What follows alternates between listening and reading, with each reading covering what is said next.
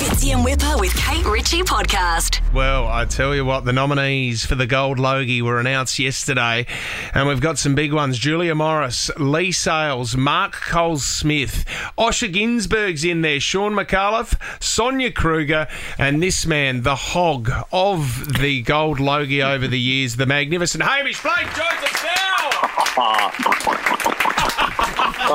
Logie pig. Actually, we were having a chat off air, Hamish, and I didn't want to be part of it. You're in Kate Ritchie territory here. You are 2 for 2. So if you take it out this year, you go past the old Kate Ritchie. This is big.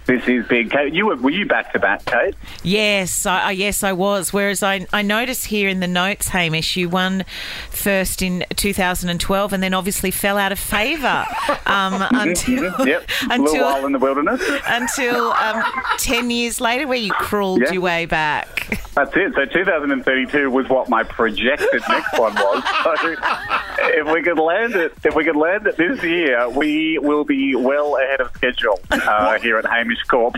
If you're working, what? How many days a year in 2022? How many days a year were you working last year, Hamish? I mean, do we put it down to days a year work? Is that?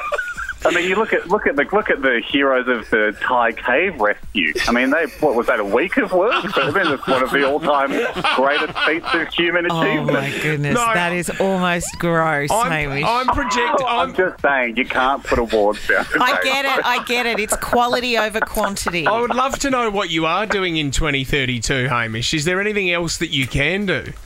Yeah, no, that's the idea. By 2032, it'll be hopefully off one day of work. You could still be nominated.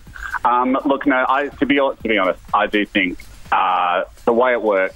Well, okay, you probably disproved this, but generally, if you win 1 year, you get brought back the next year just to be dethroned. Yeah. Just so they can have the shot of you having it taken from you.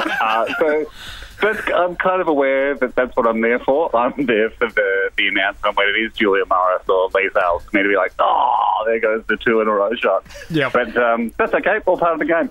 I think in the old days, I think people used to win back-to-back maybe a little more, like the Bert Newtons and the Ray Martins and the Lisa McCunes. Rove. Yep. Do you know what I mean? And because I do think the voting was a bit different back then, whereas now you can, it's so much more... You can rig it? Is that what you're saying? I mean, in the old days, like in 2008 and 9, I mean,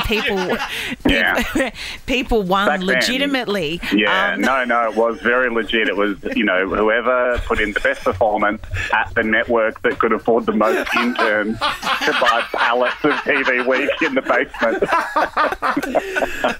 Are you looking forward to... I mean, it was a bit of a shock to everyone when Sam Pang said that he was going to host the Logies as well. Are you looking forward to that, Hamish? Mate, he'll kill it. I reckon that'll be so fun. I am surprised. It's one of those ones where you're like, is this wrong to say that simultaneously I was like, bang, what are you doing that for? Yeah. But at the same time, you're going to be great. Yeah. Well, I'm so surprised you agreed to do it. Yeah. Yeah, I think you'll kill it. Yeah. So, because it is historically... we're looking for someone to break the curse, aren't we? I mean, and many people have tried, but I do think of all the choices, I think Pang will do it a wonderful job, and I have full faith he'll break the curse. Yeah. Now, you can vote for Hamish for this year's TV Week Gold Logie. You can go to tvweeklogies.com.au. You can vote there. But mate, we need website voting. We need to move. Unreal, hey Kate. Unreal website. Unreal. Look website. At this. What an era to be alive in. But we do need to move on because we've only heard from the big fella once, mate. He rang the show. He realised that it was 10 p.m. over in Paris. He'd had a few wines and we didn't get much out of him. But have you heard from Wippa's French holiday? What's he doing? Yeah, holiday, you just don't really know what to call it, do you? Because it's some sort of, like, eating tornado going through France. wild, isn't it? Can I just say, I've been listening to you guys for the last couple of days. There's a freedom and a relaxed air to the show. It just feels. I mean, I feel like this would be a win-win for everyone. Just every time July rolls around, you go, mate, take an extra 2. Take an extra 2. Give up the holiday.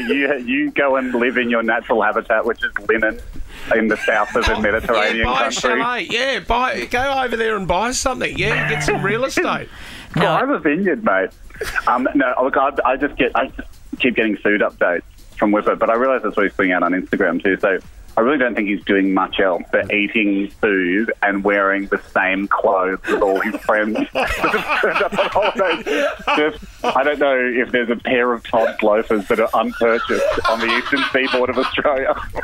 No, the Daily Mail had him down in a pair of velvet oxblood brogues, and Hamish, we just thought that they would be a great merch giveaway for the listeners if we could get Fitzy and Wippa with Kate Ritchie personalised velvet oxblood brogues.